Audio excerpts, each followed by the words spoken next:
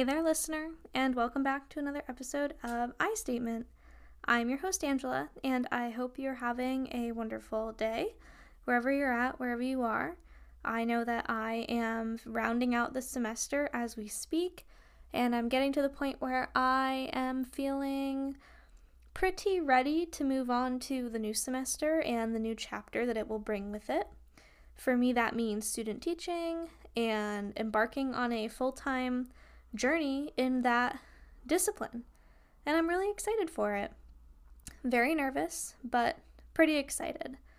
And so today for this episode, I wanted to do something that is more education focused, more pedagogy focused, because I feel like I haven't done that in a while, and I've been feeling slightly disconnected from my intended profession, I guess, and the field that I'll be entering into. Whether that's because of maybe feeling a bit uninspired, a lack of time with students and children this semester, probably less so than I have ever had. Most semesters I'm with students at least 2 or 3 times a week. So this is very different for me, and this is something that has been quite an adjustment to not have students around most of the time. And I wanted today to talk about a form of pedagogy, a way of thinking about teaching and instruction that one of my professors brought to my attention, and it's called rhizomatic pedagogy. So get ready, and here we go. First and foremost, I would like to point out that I am definitely no expert on this teaching theory, on this pedagogical framework and lens, but I was very intrigued when I heard about it. And I actually heard about it in my Global Studies senior seminar course with a fantastic professor who I am really excited to have been with throughout our course. I'm actually writing for an academic journal because of her as well, and although her background isn't in education, it's in posthumanism and other philosophical things, which I'm also butchering at the moment, she brought rhizomatic pedagogy and rhizomatic learning to my attention. And for that, I really truly thank her, because this is a framework that I think a lot about conceptually, but I never had a name to place to it. And I'm really excited to talk about it today. So rhizomatic learning comes from ideas described by Gilles Deleuze and Felix Guattari. I feel as though I may be pronouncing those theorists' names incorrectly, and for that I also formally apologize. And they talk, so Deleuze and Guattari, in 1,000 Plateaus, Capitalism and Schizophrenia, they talk about rhizomatic learning. Also, just want to note that I do not know anything about this work. I've never read it. The only place that it has come up for me has been in my research of rhizomatic pedagogy and rhizomatic learning as a framework. So I guess maybe I should have done a little bit more research, but I honestly could not really have done that without reading the text. But anyway, I'm just wanting to tell all of you what I've found about it so far. So when we think about rhizomatic pedagogy, it comes from the concept of a rhizome, which is often referred to as a creeping root stalk. It's a plant that sends out roots and shoots as it spreads. So when I first read this description, heard about this description, tried to visualize it, I thought of something that was never ending, something that's constantly growing and adapting as the conditions change for it. And that's pretty much exactly what rhizomatic pedagogy emphasizes. So this concept, this framework, this tie to a physical, tangible, biological thing represents the way that ideas are multiple, that they are interconnected in so many ways, and that they are self-replicating. And there's no beginning or end. And I think that that's very cool, and I believe, at least in my own experiences, that I have been thinking about this a lot throughout my teaching, throughout all of my lesson planning and curriculum design and just experiences in the classroom. Because when I teach something, I teach a lesson, I have to have context for that lesson. I have to have a why behind why I'm teaching that lesson. What's the reason for it? What does it connect to? What prior knowledge am I activating? What are we building upon? And then at the end of that lesson, how does this extend? What's an extension of this lesson? How is this progressing on a learning track for what students need to know next. What does this tie to? So I feel like throughout my experiences, I've always been thinking about those concepts, and I've been very trained and diligent in making sure that I'm being mindful and knowledgeable of, okay, what have we learned first? How does that connect? How does that come into play? And then how is this specific lesson that we're learning right now, that we're interacting with right now, how is that going to carry out into the future? How is that going to be of importance for us, and how is it going to connect to our further learning? So I've always been thinking about this, and of course that one concept does not encompass all of rhizomatic pedagogy in and of itself, but it's definitely a very important part of it. Rhizomatic pedagogy also acknowledges that learners come from many different contexts and that they need very different things in those contexts. So, right, we're trying to be very professional and intentional and individualized, even though learning comes from an interconnected place and from many multiple avenues and routes and areas. We still need to have very specific instruction, very specific and not overgeneralized ways of teaching a very diverse group of our students. So when we think about how we're searching for our students' success, right, we're always searching for that success in whatever way that that's going to mean to them, which is completely different and individualized across every single student. We have to remember that, yes, of course, like they need different things depending on where they're at and many other important and necessary to be acknowledged influences. And honestly, I've seen this as well in many of my placements. I have worked in an area that is a refugee resettlement area, students of low socioeconomic status and backgrounds and students of high socioeconomic status and backgrounds who do not have many outlying infringements on their education. And so I think rhizomatic pedagogy, we're thinking of that rhizome, we're thinking of spreading, and it's not so much of thinking about like the individual learner, it's thinking about learning in and of itself as a whole, the practice of learning and the practice of teaching, which is what influences learning, which is what determines learning. So Deleuze and Guattari state that the rhizome pertains to a map that must be produced, constructed, a map that is always detachable, connectable, reversible, modifiable, and has multiple entryways and exits, and its own lines of flights. And so again, we're thinking about that concept, we're thinking about that roadmap, that creeping rootstock, that plant that sends out roots and shoots as it spreads in so many varying and different directions, that all of those little pathways, all of those little parts of learning, all of those little pieces that make it up are always modifiable. You can always go back to it. You can always expand on it. You can offshoot on it. You can reconnect it. You can construct it from the ground up again. And I think it's just trying to say that the learning process is never fixed. It's always modifiable. It can always grow. It can retract. It can reel back. And it's going to adapt to those circumstances, to those surroundings. It can be modified. It can meet modifications. It wants modifications. It kind of demands it in order to survive, given whatever environment is being produced in the learning space. And I think this is a very important way to think about teaching for myself as an educator, remembering that even though I do need to follow a curriculum, even though there are many things that I need to make sure my students grasp and understand, that I need to make sure 75 to 80% of my students are fine with, and that I can move on, that although I am following a structure, a timeline, a guided written curriculum designed by specialists, that I am in charge of the learning that takes place. That is my responsibility, being a learner in the community of learners, and I have to remember that that process is always able to change and develop in different ways.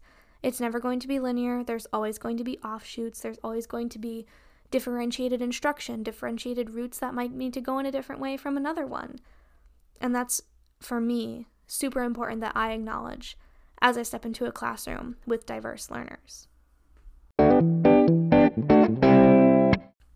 And so I'm really grateful that this framework, that this lens, that this way of thinking about teaching was brought to my attention by my global studies teacher. it's really helped me understand that, the curriculum and the learning process is not bounded and it is unpredictable, which is so hard to grasp and to let go of our preconceived notions that, okay, learning has to look this way. Learning is regimented. Learning is from point A to point B to point C and then back to point A again, but with a new topic. No. This style and this framework and lens of thinking about learning needs to be incorporated into the curriculum. We need to see those diversified ways of teaching and potential possible offshoots that our students might have, different directions that they might need to take or want to take. And that should be honored and savored and not put down or discouraged just because we need to get from point A to point B to point C and then back to point A again on a new topic. No, we can't keep doing that. There's no reason why that should keep happening. There's no reason why educators universally can't have the space or don't have the space to be able to look at the learning process holistically and be able to teach in a way that emphasizes that the learning process is not linear. And it never has been, and it never ever will be, no matter how much it tries to be regimented in so many ways. I was reading a little bit about how rhizomatic pedagogy has been incorporated into higher education, because while I was researching it, and while you might be thinking as you're listening, how might this work in an elementary setting? How might this happen? Because when you are teaching younger students, you often have very important things that they need to be able to understand in order to move on through the grades, through different units, through just a higher level of learning and more advanced concepts. So when I was researching this, I got a little bit panicky because I thought to myself, okay, don't know how possible this would be, especially in a very younger elementary setting, at least in its full capacity. But then I, reeled it back and I recognized, okay, recognizing every individualized learner and providing them with differentiated instruction, no matter what they need or what is going to best serve them, is a part of this theory, and it can be a part of my teaching practice, no matter who I'm teaching. But as far as higher education goes, and maybe high school, even middle school, those older grades, there are a couple things that educators can do in order to establish a rhizomatic approach, to use that approach and disposition and framework to teach. One thing that they can do is establish a context, a reason why they're teaching this way, and basically a format for carrying it out. And a great way to do that, especially in college classes and maybe some high school classes, is to have open syllabi that can be reworked, that are able to foster inquiry and appeal to students' needs. And even a way of doing it is just to have students choose their own path that they want to navigate, their own route that they want to engage with, but then making sure that they're all tapping into the same resources and material and knowledge at some point throughout the course. We kind of did this a bit in my global studies class, actually. We had very big topics with some provided reading and resources and materials to play around with, look into. We would discuss and answer a discussion post with any framework that we wanted. All we had to do was meet a few criteria. There was no word count. There was no very specific specializations. It was just what we found interesting. And then we would talk about it.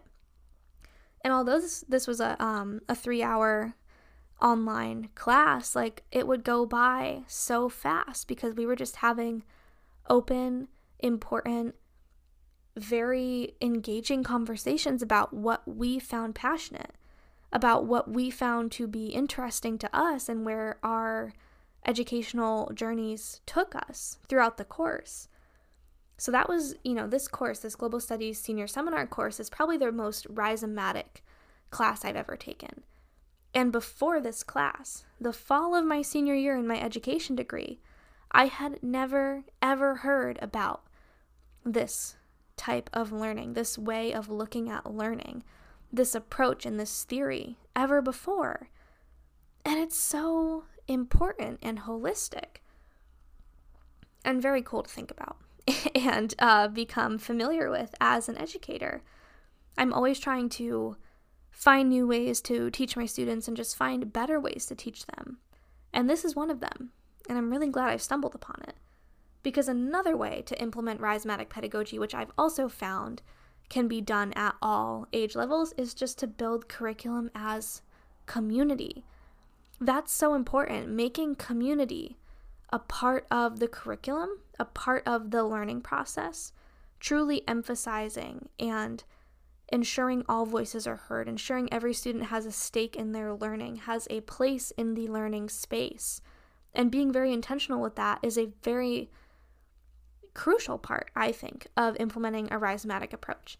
And that's something that I already try to do and that many educators alike are doing as well, which is reassuring and good to know that at least some of this framework is being utilized in the modern classroom.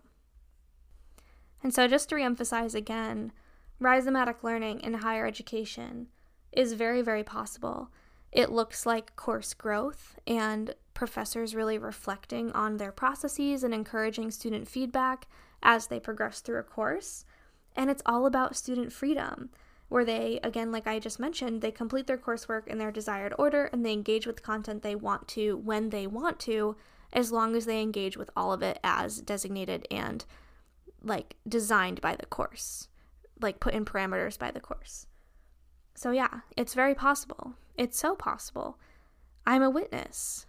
Although our themes and topics were pretty on schedule, we definitely had a say and a voice and a choice with which ones we talked about when, which was great, as a collective, which was fantastic.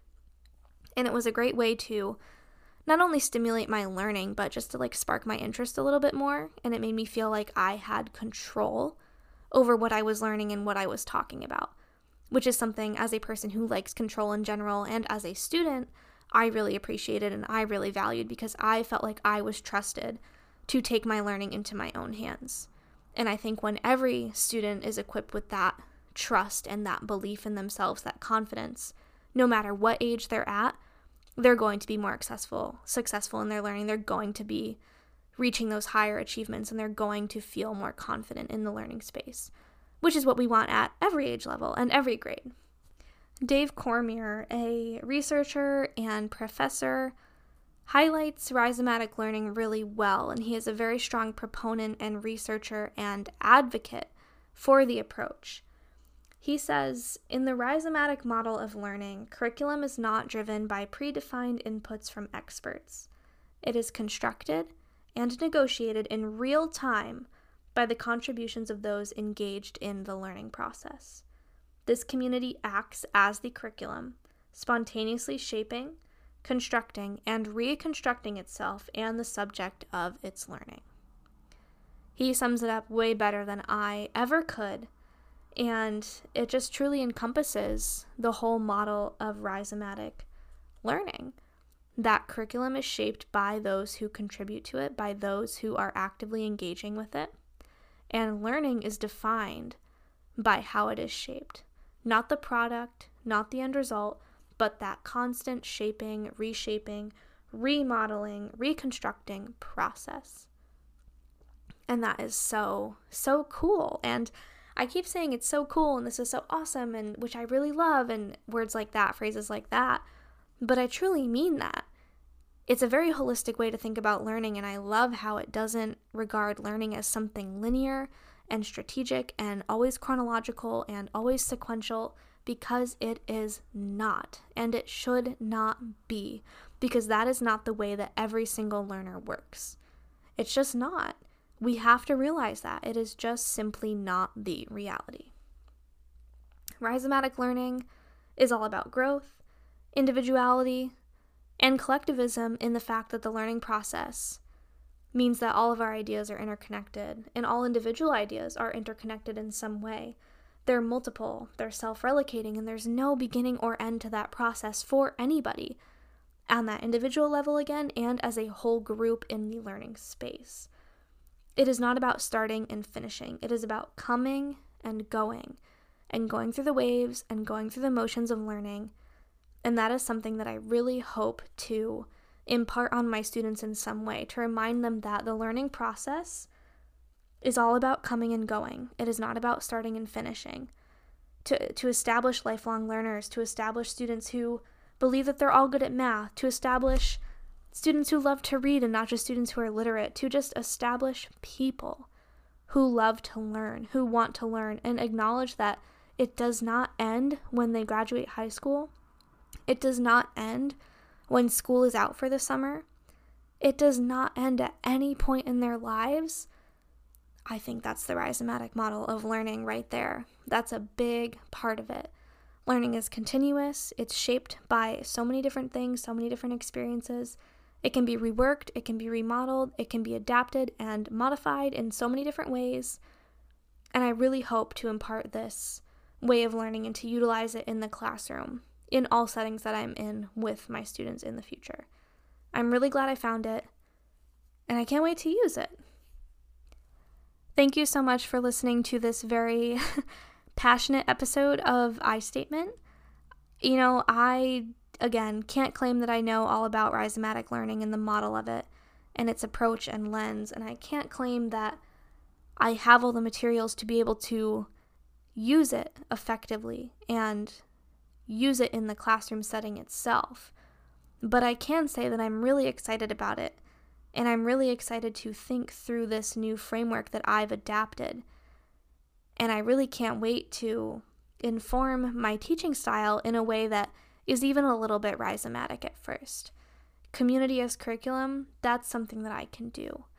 That's something that I can enforce and make a part of my student teaching experience, make a part of my first classroom, make a part of even my work community. I'm really excited. Again, I keep using excited. I feel like I'm going on about that a little bit, but I truly am. And I can't thank my professor enough for bringing a very important and informed model of learning and teaching and educating to my attention. I'm part of a Facebook group called Rhizo Resilience, and there are so many great resources and educators and passionate advocates and activists for this model of learning there in that space. If you're further interested in rhizomatic learning, I suggest you maybe look into that Facebook group a little bit and also do your own research. There's a lot of, works and books and philosophical viewpoints, and there's not a lot of quick how-tos or little fast facts, but I hope that this podcast can serve as maybe a starting point for that and can help you if you're an educator or if you're just someone who likes to listen to this to understand that the learning process for our students, for our next generations, is not linear. It's not what it used to be, and it shouldn't be what it used to be. Because now we are all about valuing our students, employing diversified instruction, giving them all the materials that they need to succeed, giving them all the avenues that they need to succeed, and we want to honor their individual learning experiences and ways in which they do so. And I'm proud to be able to do that as an educator today. Thanks again for listening. I really hope you enjoyed this episode. Please send me a message if you're further curious or want more information about rhizomatic learning and the model of it. I would be happy to talk about it with you and discuss it with you. As an educator, I'm so passionate about it and can't wait to discuss it with some of my ed professors, my mentor teacher, and my peers. Have a fantastic rest of your day, wherever you're at, wherever you are in this world, and I will see you next Monday.